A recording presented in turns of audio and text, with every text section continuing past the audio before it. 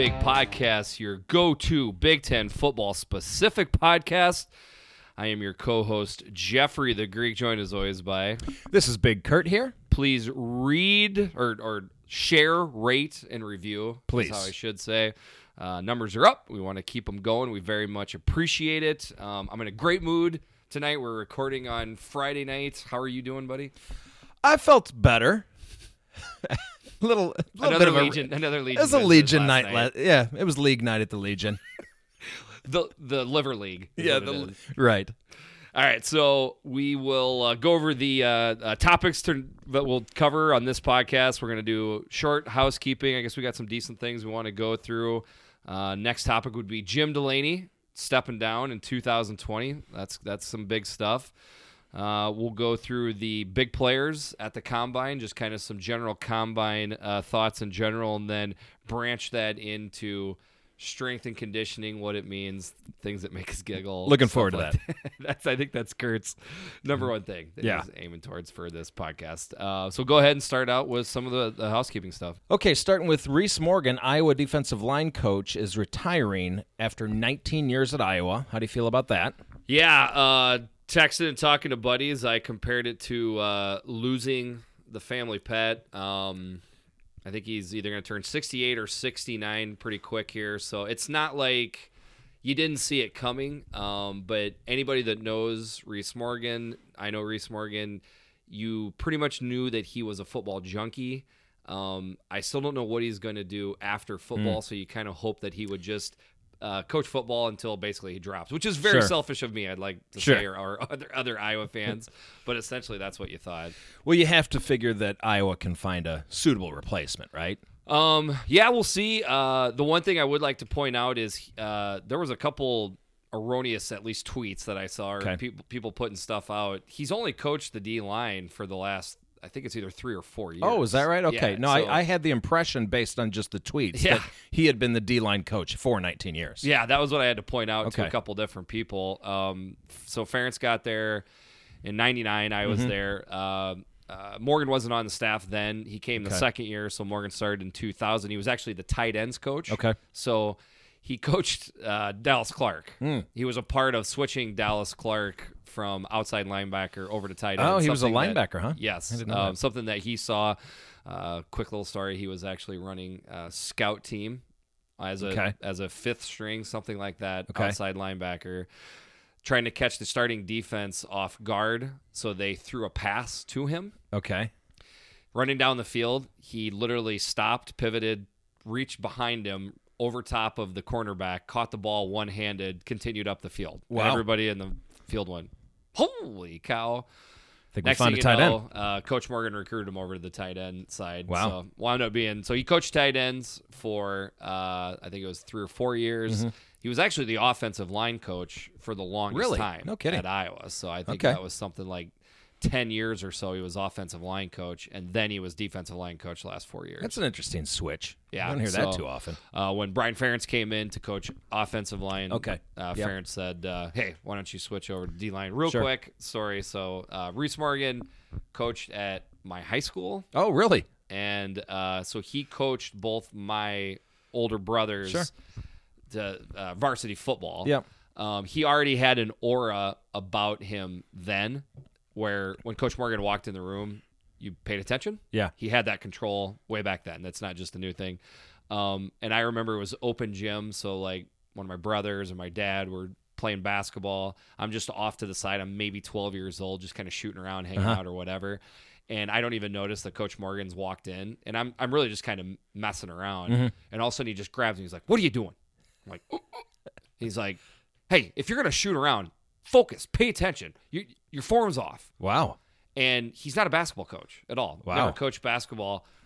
And he talked about get your tits square to the basket. Your tits are the base of the triangle. The basket is the tip of the triangle. If you're all out of kilter, you gotta get your tits square to the basket and shoot. And Boom, this is what he said to you as a 12-year-old? Absolutely. Wow. And pretty intense the thing dude. is, I still remember that to this day.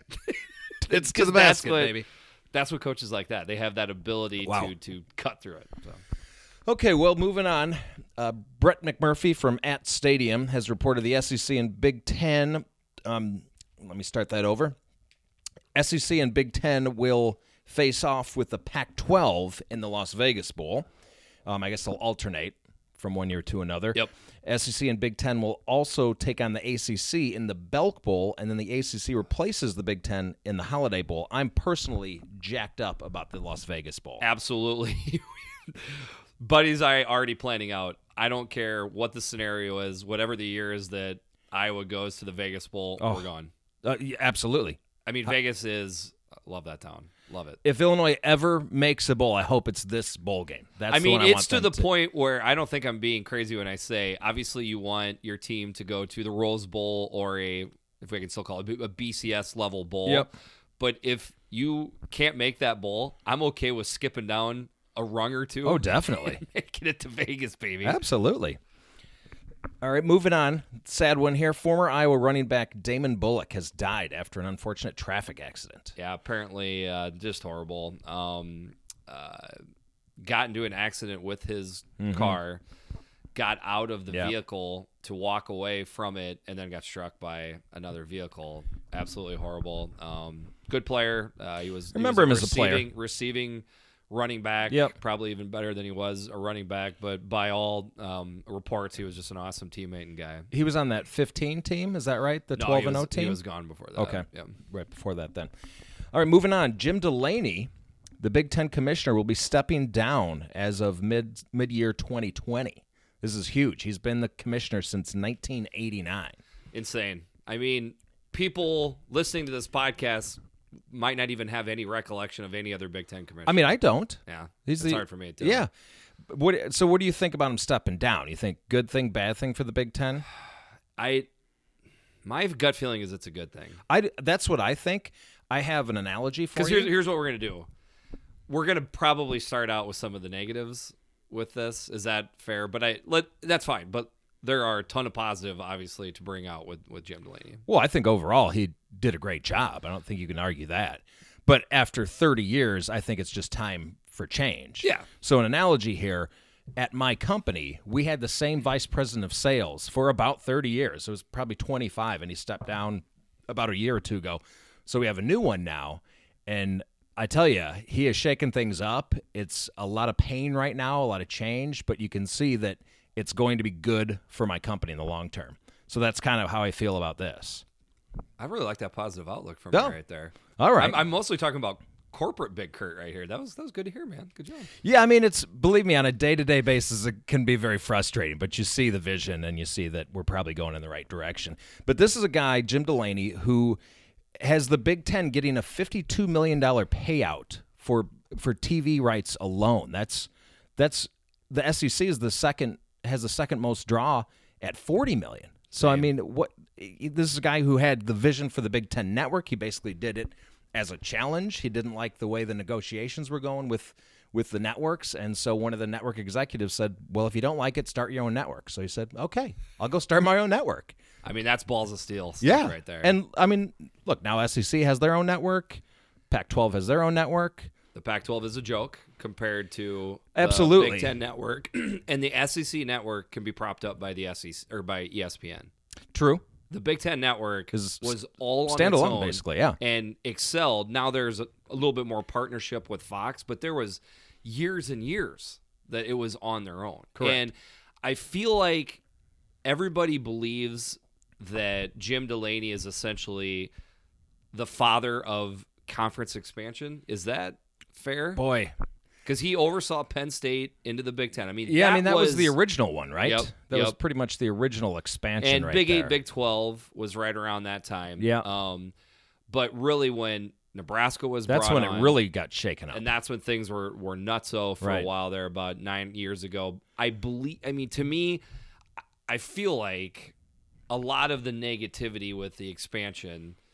This is horrible to say, but basically it's wrapped around Rutgers right now. Yeah, and there's a lot of negativity from Maryland, too, because people feel like they just don't belong. But I think that Jim bringing those two in was a great job. However, I think in the long run, when some of this TV money starts drying up as more and more people start streaming, I see that being not as good of a decision long run. But I think short term, I think it was a great decision.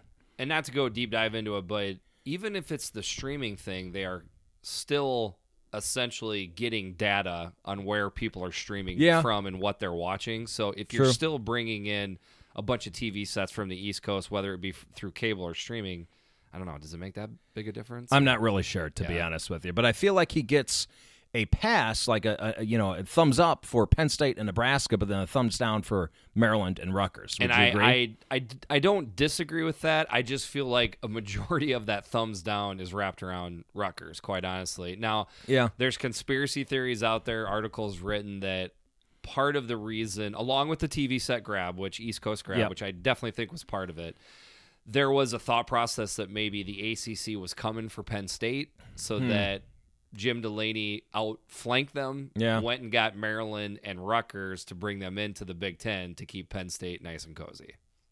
So, I mean, I believe that we could spend a whole podcast just talking about the life and times of Jim Delaney. Pretty much, yeah. The negative thing that, because you asked me at the beginning, do you see this as a negative or positive? And I said positive. Yep.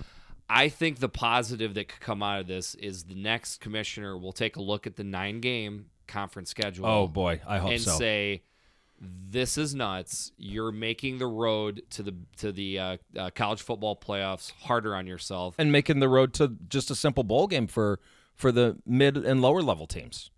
That would be my guess if the next commissioner wants to take a stamp on what the changes are. That would be something I would. That's a low-hanging fruit, right? Absolutely. Okay. Absolutely. All right, so other things that Jim Delaney did, added the championship game for football, so expansion championship game.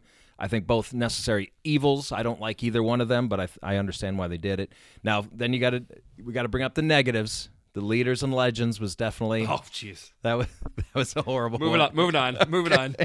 Well, there was plenty of scandals under his watch. Jerry Sandusky, the Urban Meyer, Zach Smith, and the Ohio State wrestling one. Larry Nassar, MSU non-reporting of violations, which is ongoing. Yeah, exactly. DJ Durkin, the Rutgers basketball. Oh, that was before they were in, but the Rutgers basketball coach. So there's been a lot of that. You know what? Which one people forget? Do you remember the Northwestern point shaving scandal? Yeah, sure.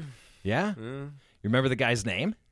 I do not. Dennis Lundy was their running back. And it was against Iowa, the one really egregious fumble where nobody touched him. He just dropped the ball in open field. I got a ticket one time from Dennis Lundy to attend a Northwestern football game. I'm not joking. Did you scalp it? Turn it around? No, I didn't. So it was a buddy of mine was dating a girl who eventually became his wife. This woman's sister was dating a guy on the team, on Northwestern's team. Hugh Williams was his name, linebacker. And so he had a couple tickets each game, so he gave us a couple tickets, but there was like 3 of us in the party, I guess, that were going. So he asked Dennis Lundy to leave a ticket for me. So I had to go up to Will Call and say, ticket from Dennis Lundy, and they gave it to me. And then I find out like a year later he was probably shaving points in that game. Wow. Yeah. Good stuff. Crazy. So in terms of succeeding Jim Delaney, there's one name that everybody's bringing up, and it's Jim Phillips, the Northwestern AD, although he's not technically an AD. Get this. He is the Combe family vice president for athletics and recreation at Northwestern. That's his title. Can you believe that? That sounds like a Northwestern thing. Type of thing. And I mean that with all love. And reading about this, they have an endowed position. Their basketball coach is an endowed position. It's got a name like that too. It's got to have something behind it where they always want to make sure that scholastics are a part of the title. And, we don't want to make it sound like you're too much of just an athletic purpose. Yeah, that's very Northwestern. So he's the second highest paid AD in the country. He's been at Northwestern since 2008. Before that, he was at Northern Illinois University for 5 years. He did a great job at Northern. Obviously has done a great job at Northwestern. He actually is a University of Illinois grad. Has a master's. University of Illinois grad. He is. Spent time at Northern Illinois. Yep. And then cheated on them both and went to Northwestern, yeah. Okay. Son of a. Master's from Arizona State, PhD from University of Tennessee. This guy just has, he's a leader. He's a fundraiser. This guy is a natural. I think he is going to be the next commissioner. I think it'd be crazy to consider anybody else. I haven't seen anybody else. I'm going by basically what I've seen on Twitter. I haven't even seen anybody else brought up other than him. Or it's brought up in a situation like, okay, we think it's going to be him. Here's some other guys that maybe have right. chance. The only one I hear that I guess makes kind of sense would be Barry Alvarez. But, I mean, I don't think so. He just doesn't have the qualifications that this I don't think Phillips it's so much guy qualifications is I think Barry's had a nice life. Well, he is older. I mean, right. I don't think his age. In all respect to Barry, why would he need to take this role on at this stage? He's accomplished enough as both I agree. A coach and an athletic director. I think that's just, like you said, a case of people just digging for other names. Correct. Because they can't think of anybody besides Jim Phillips because it makes so much sense. You remember the crying kid meme, crying Northwestern? Yep. That's his son. Shut the front door. Yeah. So you can look it up on your phone right now. Just type in crying in a little meme search, and the kid that comes up is Jim Phillips' son. That's good stuff. Isn't that amazing? Yeah. But yeah, he's done a great job fundraising. I mean, he oversaw the hand of God placing Ryan Fieldhouse next to Lake Michigan, right? The greatest structure that's ever been built on the planet. Sarcasm alert. Yeah. But so he revamped Welsh Ryan Arena. Basically, at all his stops, he has just shown an amazing ability to raise funds. Really? Are you campaigning for him right now? Did he get in touch with you? Well, he is an Illinois grad, so you got a little ties to him. In that sense, I'm kind of pulling for him. But honestly, bring me a better name. Yeah. Then he doesn't have to move. Correct. He lives in Chicago right now. Yeah. He's 2018 Sports Business Journal AD of the Year, bunch of other AD of the Year awards. I mean, look at the success of the football program they've had while he's there. Basketball program made their first ever tourney. Listen to this: 98% graduation success rate at Northwestern University. In their I would expect no less than 95%. But 98? That seems it's high. number one of all FBS schools. It's 99% in their football program. Jeez. It's tough to be 99% in anything. Yeah. So 12 Northwestern teams earn top academic progress rate, APR. You are really campaigning for this guy. Hold on. I'm just doing a simple Google search on the guy. So 12 NU teams earned the top APR in their respective sports. So number one in the whole country. And 11 earned perfect scores, like 100% graduation rate. I mean, there's not a blemish on this guy's record. He's got to have a skeleton somewhere, right? There's always a skeleton in the closet. But he's also the right age. I don't know his exact age, but I think he's around 50. Yeah. So I think that's a perfect age to take over something like this. Still young enough to have the energy. Hey. Let's go, Jim Phillips. I guess we're looking at our new commissioner. So that's all we got for housekeeping. Okay. Then we get to move on to, I guess, the second half of the podcast. So it'll kind of be two things that'll roll into each other. We'll start out with the NFL Combine, big players that were there, and then kind of into strength conditioning. Maybe we'll zoom in and out of the two. I don't exactly know how this is going to go. First question I would ask you is the actual NFL Combine itself. Yeah. Does it interest you? It does interest me. Okay. And you know what I found out? I don't get the NFL Network. Oh, jeez. So I'm not an NFL guy, so I would never know normally, but the Combine is something I wanted to watch. I love it. So as you know, I started streaming last year before the football season, and I go with YouTube TV, and I'm like, where's the NFL Network? I don't have it. In one of my work trips this week, I was driving down the road, and I was trying to come up with like a poll in my head of sporting events that are a 4 or 5 day sporting event that's a blast to watch. Obviously, the NCAA basketball tournament, I think, would be Masters. One. Wow, yeah, that's exactly where I was going. Masters. Love the Masters. Love the Masters. U.S. Open, obviously, too. I mean, you can kind of blend all the golf Sure. together. The NFL Combine would be up there for me. I think Rich Eisen and the NFL Network, they just do. Eisen does a good job. It's fun. It's fun. Yeah. They make it fun to watch. I have always been intrigued watching people run the 40-yard dash. Yeah. I don't know what it is I don't about either. that race that has it has just drawn the interest of dorks like me and you to watch that. And I'm always stoked to watch what I have tons of stats here for big players. Most of what I have written down, I've got other, stats that kind of jump out at the page, but I've got the 40 times down because I'm always interested in that. I mean, I could watch 100 guys run it and I would never get bored. Yeah, me too. I really wish 5.5 years ago. So when I got married, I was in really good shape. Right then. I wish I would have run it. Wish you could have run it. That was my last chance to run it, to see what I could have been. I would have been in my mid-30s at the time. Yeah. To see what I would have been. I had to run 40s for football camps when I was in high school. Every time though I watched the draft or the combine, excuse me, I'm always like, if I really worked at it, got into shape, what could I be at? But of course, mostly I'm just be nervous that I would pull every available quad and hamstring that I even have to run it. But I don't know. I think my running of the 40 ended at about 18 years old. After that, 18. Yeah, that after that, done. Okay. Yeah. Don't need to do it. Something's gonna go wrong. Yeah. After that. Oh yeah, something's gonna go wrong now. I certainly know that the pride that I have of the athlete I used to be far outweighs the reality of well, of course, I think that's the case table for all of with us you right now. But okay, so I've kind of just got teams written down and times. Do you want to jump in and I can fill in, or do you want me to start? Or go for it. You start. I'll start with Ohio State. 10 participants in the combine, which is amazing in itself. Insane. The thing that I keep thinking about when I was watching the combine with the Ohio State players is they were all testing off the charts. Yeah. So especially speed-wise. Yeah. And especially offensively, their offensive firepower. So obviously they had a pretty good quarterback at the combine throwing the ball. I think he's hands down the best quarterback, but that's just me. Oh, but did you realize that Kyler Murray is 5'10"? Yes, so he's a legitimate huge, NFL that was huge news. So if he would have been 5'9" and 5'8", right, it was a joke.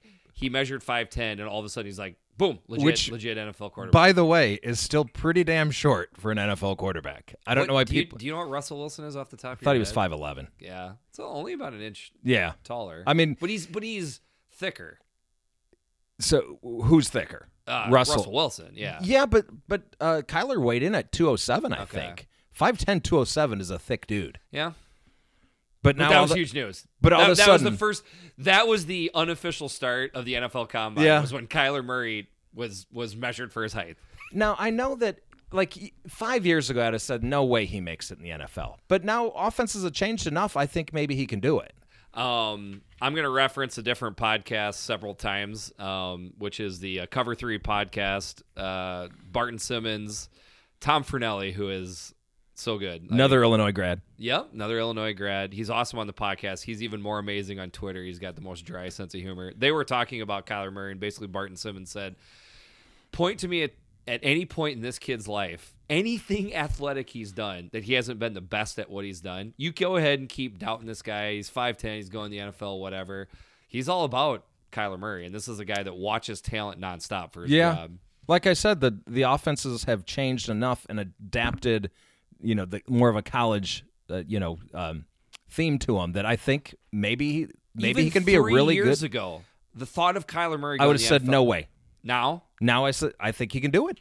I mean, it is. I mean, at least he's got a legitimate shot. It is. I'm not counting him out. Realistic rumor, if that's a phrase, that he'll go number one. But it is. So I don't see that. I don't see that happening. But I still think it's funny that he measured in at 5'10", so all's good.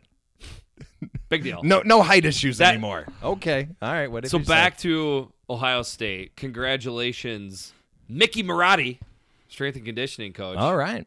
I mean, that might be one of the greatest strength and conditioning coach names. Mick Marotti? Yeah, that's pretty solid.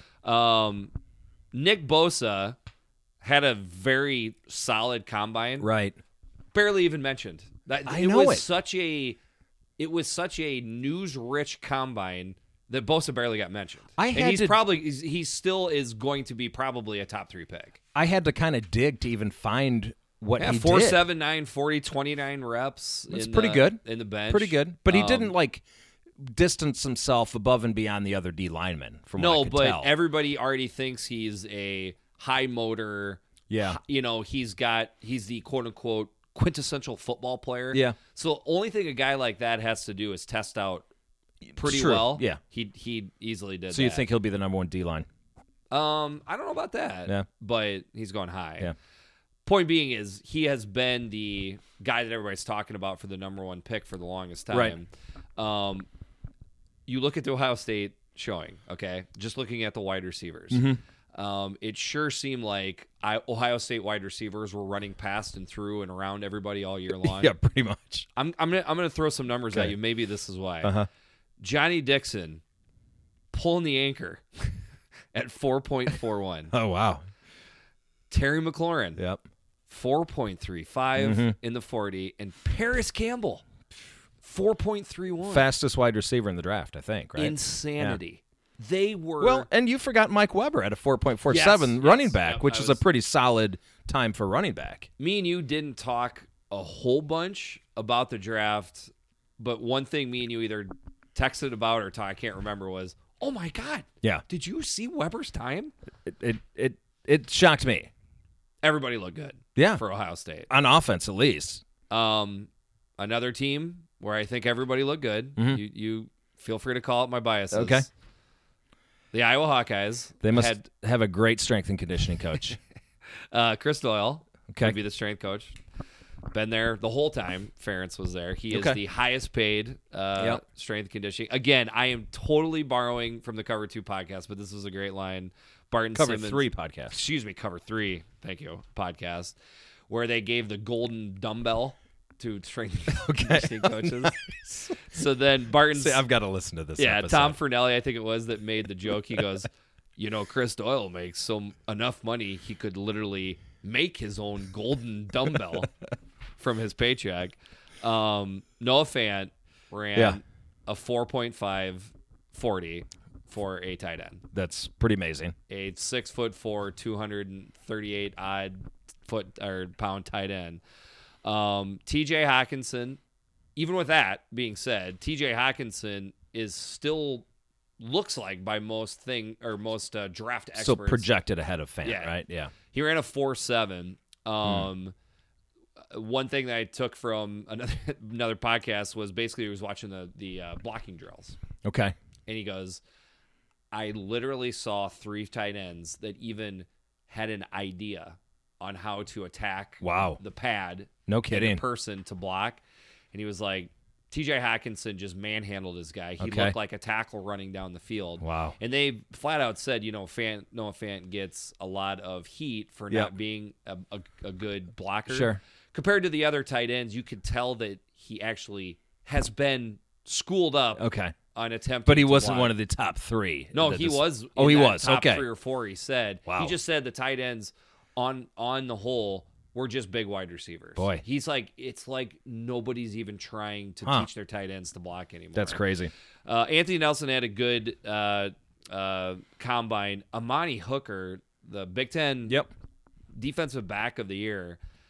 To most people, he was kind of a Swiss Army knife type of player.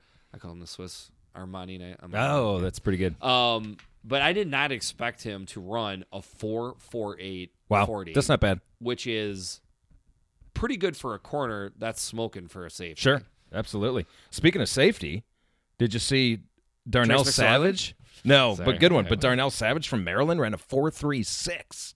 Insane. For a safety. Insane. Oh, my God. That's cornerback speed. That's good cornerback speed. So here we are. We've got the, slow, plodding Big Ten. And we already have the number 1 wide receiver.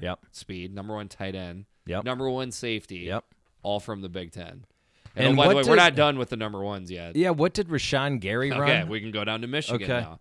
And so Michigan, to me, is the defensive equivalent of what Ohio State was in the Combine. Yeah, as far as... Ohio State had the offensive guys, Michigan had the defensive guys. Rashawn Gary is spaceship stuff. Like, this guy stepped out of some other galaxy and came to play football. 6'4", 277 pounds. I repeat, 6'4", 277 pounds. He ran a 4.58. Unbelievable.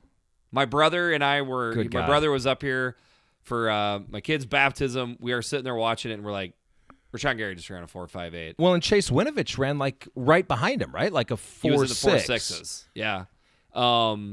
The 3-cone drill. Yeah, this is the one I like. The 3-cone drill. He ran a 7.26. Okay, Which is there's that's pretty good. that's very good.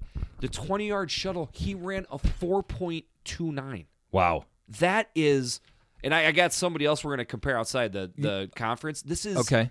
insane. Well, because I was going to compare him to someone on Michigan. Did you see David Long, the cornerback? Yep, David Long. So in his 3-cone was a 6.45, and his 20-yard shuttle. 20-yard shuttle was a 3.97. Now that score on the 3-cone, do you know he beat the next closest guy by 0.18 seconds? Insane. 0.18 seconds. So you're talking David Long. He That was also the corner- ran yeah. a 4.45, and then Neon Deion Sanders was watching the D-backs. He's like, the only guy that is really fluid and killing it with his back pedal and brakes was David David Long? Long. Wow. Well, David Long made himself millions of dollars at the Combine. Devin Bush didn't hurt himself either. Yeah. 5'11", a little bit short, but 235 pounds. We've already known that about him. You're in a 4.43. This is insane. Wow. Okay. So good job, Ben Herbert, the strength and conditioning coach of Michigan. I give him all the credit. Penn State, Dwight Galt. Does he deserve some credit for Trace McSorley? Yeah, as I've been he's calling got to. him? You got to give it. Run TMC. Yep. He ran a 4.57. Which was the fastest among the quarterbacks. Another position. Yep. He ran a 4.12 in the 20-yard shuttle. That's that pretty beat good. A large majority of wide receivers and running backs. Now, I noticed. A big chunk. I don't mean majority. Right. A good chunk. I noticed that Trace did not do the bench press. Well, yeah. Quarterbacks aren't known for being prominent benchers. What would you guess his bench reps would be? I'm putting it around 2 or 3. Yeah, I'd say 3 or 4. Yeah. You got to give him a little bit more credit for that. But Yeah. yeah. Remember He's Fred an Smoot did 1? Smoothie's booty? So the Famous in biggest- these parts for other reasons altogether. Yes. But purify yourself in the water. Yes, so he purified. Minnetonka. So Run TMC got asked. Trace McSorley got asked to work out as a D-back. He declined. Correct. I just like to say this. It is not a jerk move to ask the guy to play to No, of course work not. out as a D-back. It is not a jerk move by McSorley to say, no, I'm going to go ahead. No, of and course not. Give it a shot, right? He's So going to. You're saying he should have practiced as a D-back. No, I'm saying Okay. he has been a quarterback his entire life. Yeah. He's won tons of games. Nobody's ever, written Trace McSorley down as one of the best strong arm pocket, Sure. type of guy. We know that about him. He makes things happen. He makes things happen Absolutely. with his legs. I'm just saying the kids always love to play quarterback. Let him play quarterback. If it doesn't work out, he at least gave it a shot at the highest level you can, and then take a look at it. And he may be able to make a living as a quarterback. He's not going to be a starter or anything, but he could possibly catch on as a backup somewhere in the NFL. I'm rooting for him. I am too. He could spend a year or two as a backup quarterback, given a shot. He could still give D-back a shot. after Sure, that, of course. I think. Wisconsin had 3 linebackers: T.J. Edwards, Andrew Van Ginkel, Ryan Connolly, Dakota Dixon. Did not have a good one. Not so much. No, Did not have a good showing. Northwestern, Clayton Thorson, Montre Hardridge. Yeah, Hardridge was kind of slow. fantastic. Nebraska had one player, Morgan Stanley. Tanner Farmer, I thought. Oh no, I'm sorry. You're right. He was It was pro Morgan day. Stanley. So Morgan Stanley ran a 4.53, and his 20-yard shuttle, just to give you comparison here, okay, because I think I was trying to piggyback this on Trace McSorley, Morgan Stanley spent his whole time as I would picture him as kind of a slot receiver in the NFL. Okay. Definitely a amazing route runner, good hands, Yep. playmaker type of guy. A 4.53 40 and a 4.13 20-yard shuttle. Comparing that to Trace McSorley, a 4.57 and a 4.12. Trace Wow. McSorley Was was faster. actually faster in the 20-yard Oof. shuttle. So I don't know. And If Stanley- that's, I don't know if that's kudos to Nebraska strength and conditioning Ooh. extraordinaire Zach Duvall or not. Little knock on Zach Duvall there. Speaking on somebody that made himself money in the draft, there was one lone Minnesota Gopher, Yeah. Blake Blake Cashman. Cashman, yeah. So everybody has known Blake Cashman to be, he's the quintessential, he's just a football player. That guy's just a, He's a gamer. he's just a football Great attitude, high motor. player. Yep. Oh, you can't get him out of the film room. Right. He ran a 4.5 40 That's pretty good. as a middle linebacker in his 20-yard shuttle, 4.12. Wow. Those are So, awesome numbers for a linebacker. I've seen multiple Good for him. reports of people that once he ran. Okay, I mean this is crazy to me. Okay, this to me is interesting. You tell me if I'm making a bigger deal of this or not. I've known Blake Cashman, for the last 2 years. Sure. Easy watching. We focus on Big Ten football. I mean, I know you know Blake Cashman too. How is it possible that these NFL scouts did not know who Blake Cashman is? Because what I've heard is once they saw his 40 numbers, they started watching his film. Are you serious? I've seen it in multiple reports. Wow. Then all of a sudden they say, wow, his production matches what he did in the combine. No, his combine matches his showed up what production. he's been doing. But you would think that they would have that you'd have your eye on every single Big Ten team, right? At least to some degree. I mean, it's not like Exactly. the guy was a backup. He was on the field all Or the even time. just the middle linebacker at Akron. I mean, he's playing in Minnesota Sure. in the Big Ten. Put on the Ohio State film. Right. He was everywhere True. in that game. Yeah. The fact that he ran a 4.5 in the combine is cool. Don't get me wrong. That's better than I would have guessed, but I'm happy for him. That's awesome. So two last things with the combine is I can't remember. It was an NFL Twitter account, but basically they ran a medal count.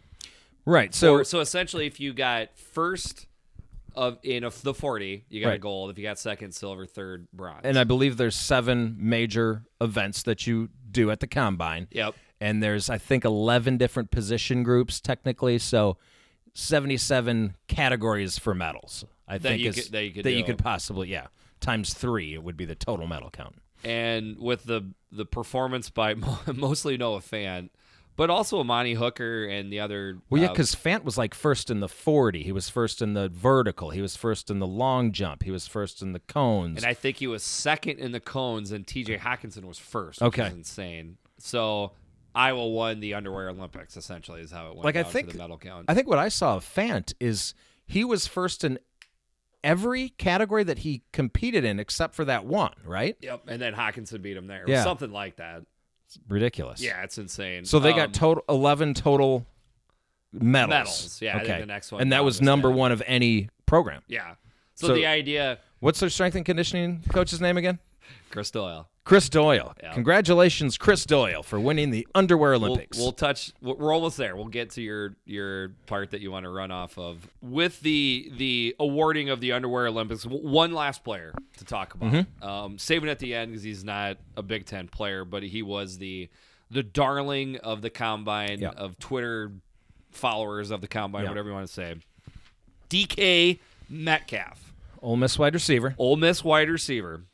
Probably Bruce Feldman's favorite person in the world right now. The freak. Yeah, he's got the freak. Yep. I'm okay with the freak list. Freak list is kind of fun to watch. I think it's old. It's played out. I follow Big Ten football most, but I follow all college football. Mm-hmm. I gotta be honest with you. I barely even recognized this guy's name before the draft. I knew he played for Ole Miss, but Yeah. it wasn't like it was. He wasn't a household name. It wasn't. No, like he wasn't a household name, but they were known to have an amazing wide receiver group this past year.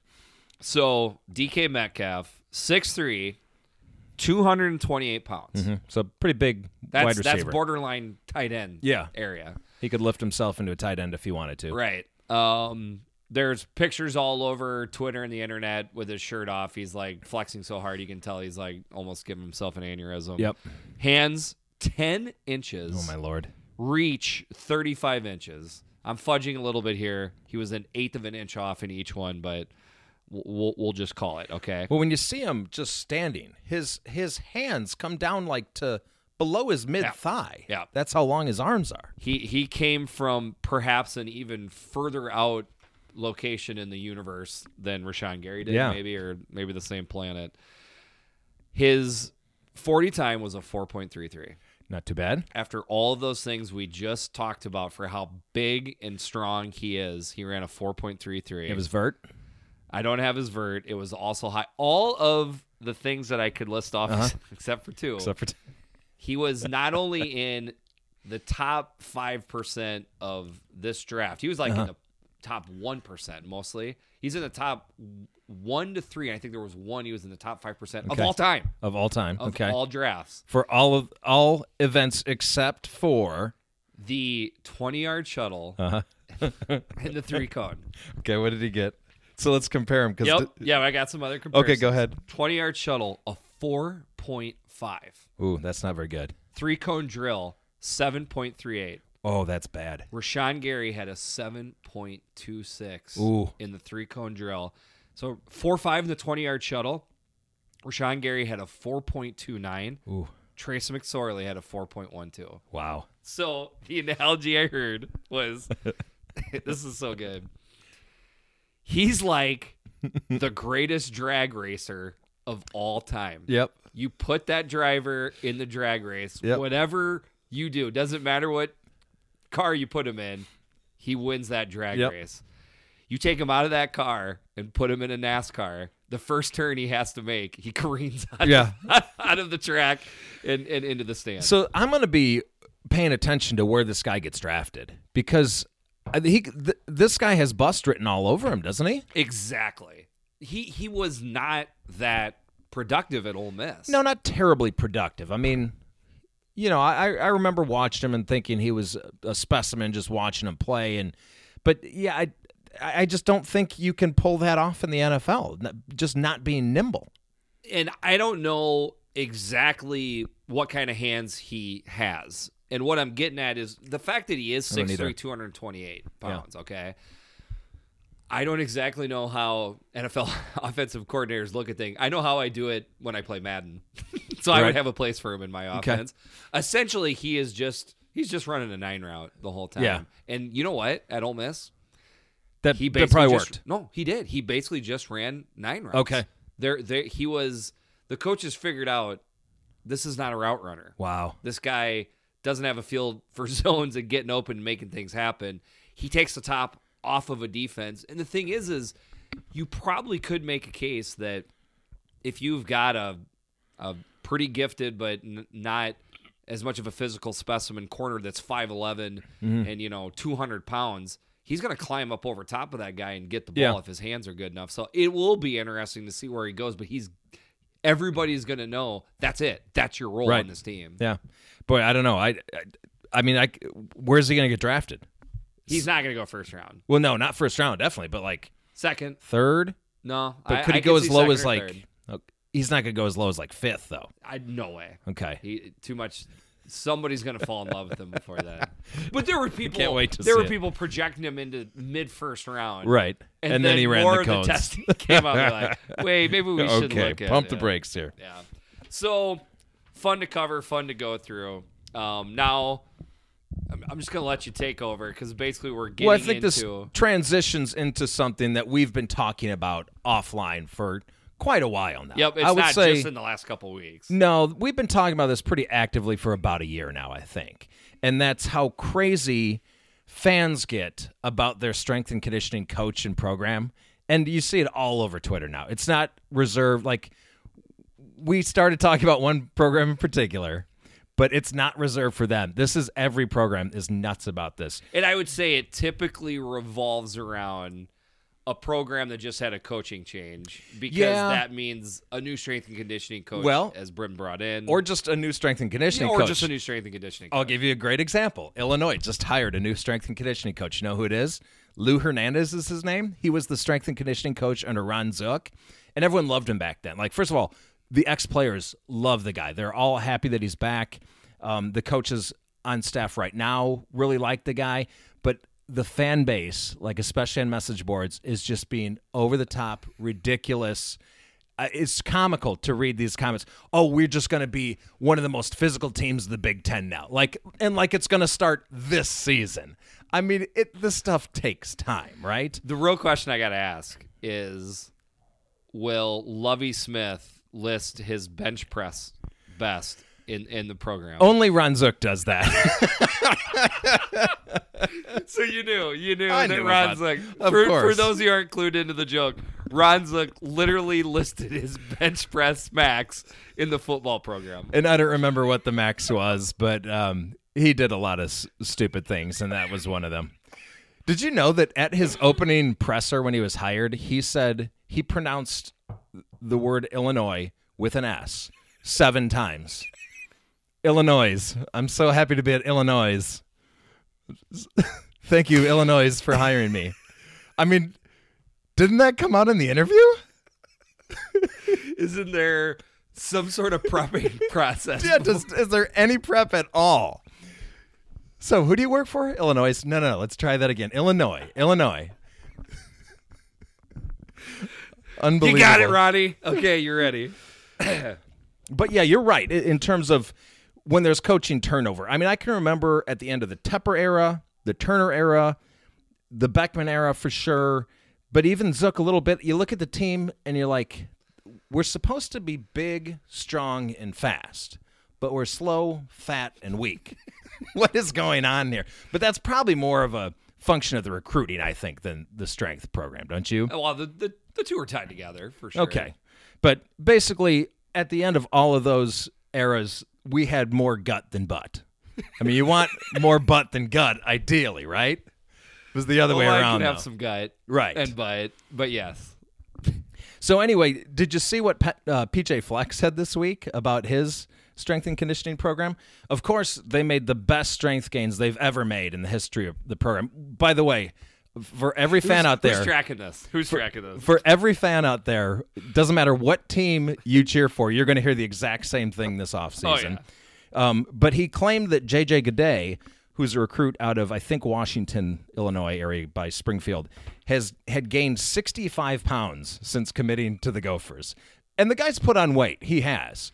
But he was listed at like something around 300 as a recruit. As a recruit. As and one of our followers on Twitter, listeners pointed out. Yes. So he's now, I think, right around 315 pounds. He said he put on 65 pounds, which means, if my math is correct, he weighed 250. He did not. I knew this guy as a recruit. He was a pretty big dude. He was pushing 300 pounds. I mean, he was probably, I would believe he was 280. I'd believe that if you told me that. So maybe he's gained 35 pounds. The only thing I could say, hey, this could be the deal. Mm-hmm. He was a chubby, fat, 280 pounds. They literally took the fat off him. Yeah. He got all the way down to 250, 260, and he got nothing but lean mass. Well, and by the way, JJ Gaudet's been on campus since January. Stop it. No, he's an early enrollee. He's a true freshman. This is who we're talking about. That's the guy that put on 65 pounds.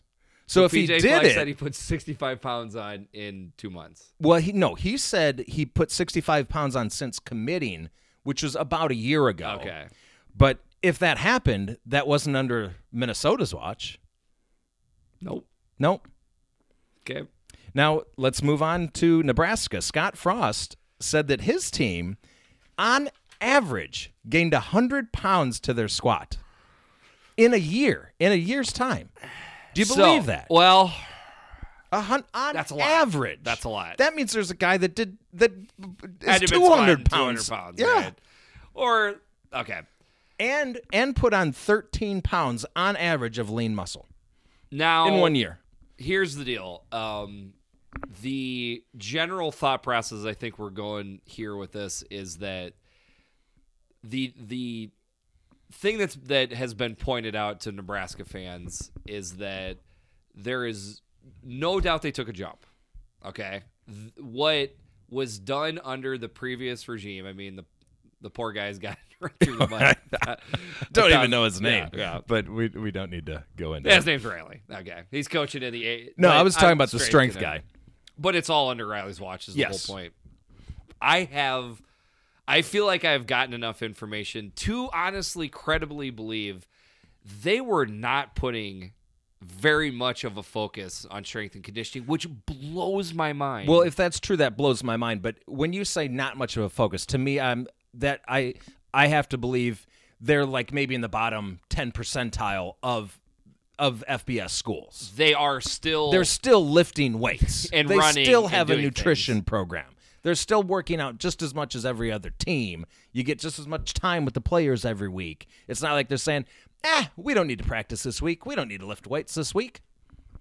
It is the general thought process by Nebraska fans that the last part that what you said facetiously was actually what happened. I don't believe you.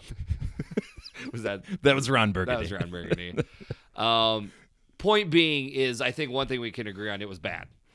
It was not only subpar for where Nebraska should be; it's subpar for what Akron should be. Well, I can say, as an Illinois fan, when they played Illinois, you looked at them and you would expect this Nebraska team that you're used to seeing historically, that's big and strong and fast, and you put them next to the Illinois guys, and it's like they look about the same, which shouldn't really happen. So the point is if you're trying to earn money, okay, and you say we're making $200,000 a year, and look at the increase we've made over what we've done before.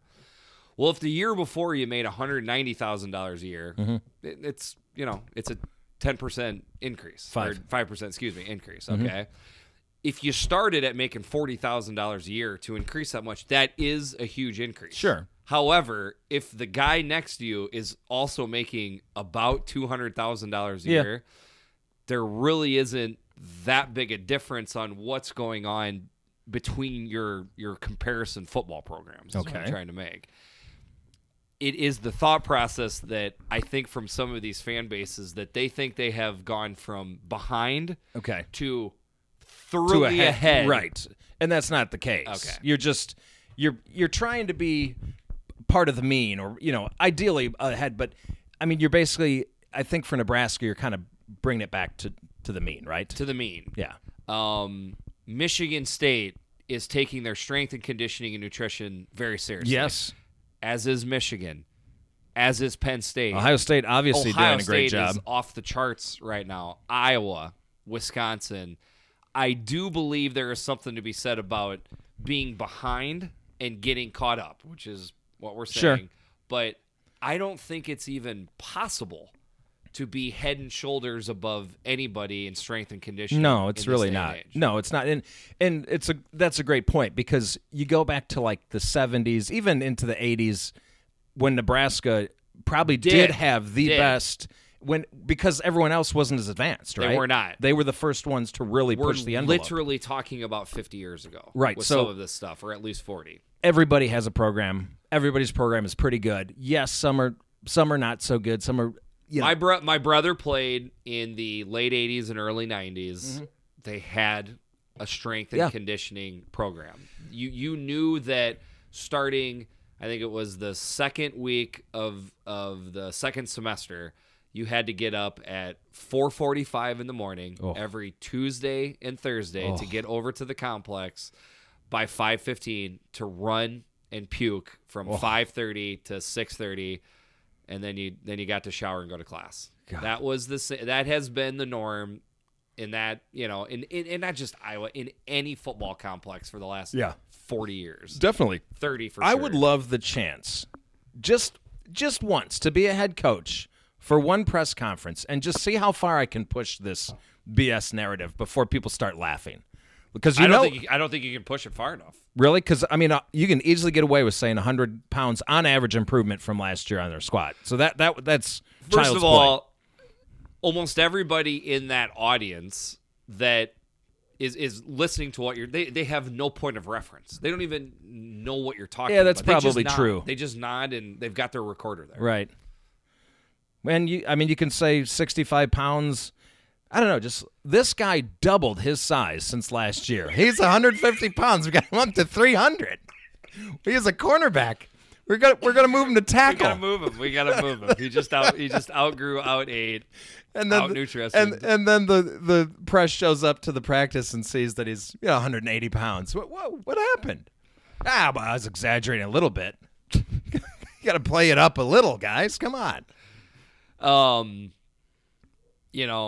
Talk out of two sides of my mouth, though. I do believe that Iowa's strength and conditioning with Doyle is an advantage for what they have over some teams. Well, I will say that the one that does stick out to me, I'm not just saying this because you're an Iowa fan, is Doyle. Like, their program, historically, it doesn't matter where they're recruiting. They're always big and strong and fast, right, at Iowa?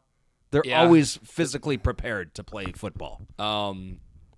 We did have a strength and conditioning coordinator when I first got there. I will say this: when Doyle came on board, it was different. Yeah, we did things like the one I always remember is chain lifting, where instead of just benching, you wrapped. I never understood the concept there. It's pretty simple, which is when you lift, if you bench, just using bench, the initial push is to get the bar off your chest. Yeah. Once you typically get it off your chest, you usually lift it. You continue it on. But in a football play, when you initially push against your defender or the person you're working up against, it doesn't end right there. They push back. It is a constant push. So with the chain, I guess I could see that. So with the chain, as you move the bench up, as you move the weights up, each time you pick up the chains, you're picking up 2 more weight, and then 5, and then 10, and then 20. So you're picking up more weight. It's actually adding, so it gets harder and harder. It just trains your muscles to push that much better. I've never tried it. Band lifting, all that. Yeah. There was more things that came into play. That was the genesis of the explosion training. Sure. Everything was about explosion. It wasn't about brute strength. But again, I want to point out this was 1999. Right. That's literally 20 years ago.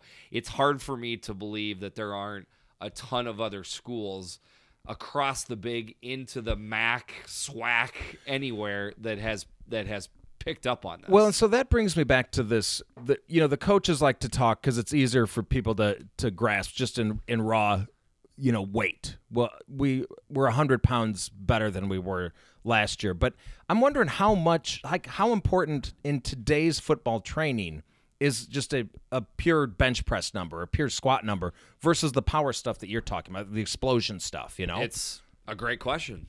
It's not to me. Yeah. I think the max squats and max bench stuff is more of a recruiting tool and something to splash out on social media than it is actually transferring over to the football field. Yeah, I think you might be right there. You done? I'm done. You felt like you got that part out I of think it? so. Now, there was another podcast. I want to bring up one thing. I'm not going to mention the podcast. But last year, they were, and this is a non-Nebraska affiliated podcast. It's a Big Ten podcast, not ours. And they said that from the point that Scott Frost got hired, I don't know what date that was, but I'm guessing December of, what would that be, 2017, to the point that spring practice started, one of these guys was at the practice and said he saw a physical transformation in that 4-month period. It's just hard for me to ever picture that big of a transformation. You can't. It's impossible. I mean, unless you were not lifting any weights and you were eating pizza for every meal, and then you suddenly got on a heavy dose of anabolic steroids and started training and eating right, then maybe that's possible. I'd like to try that out. I will. The pizza part or the anabolic steroids? Both. I want to see if maybe what would. What's going to happen is I'm just going to get through the pizza part and I'm like, I don't need the anabolic steroids. I'm just gonna. Yeah, exactly. But the point I'm trying to make is people get crazy with the strength and conditioning. Yeah. We're having fun here, right? Yeah. This is fun to talk about. So I think I'm just gonna start tweeting out Lou Hernandez tweets every day, daily basis. The new Illinois strength coach. Yeah, that's key. Yeah, I mean, I'm sure we're gonna have the most physical team in the Big Ten next year. Obviously, I know lifting weights very hard. Nobody else is doing it. All right.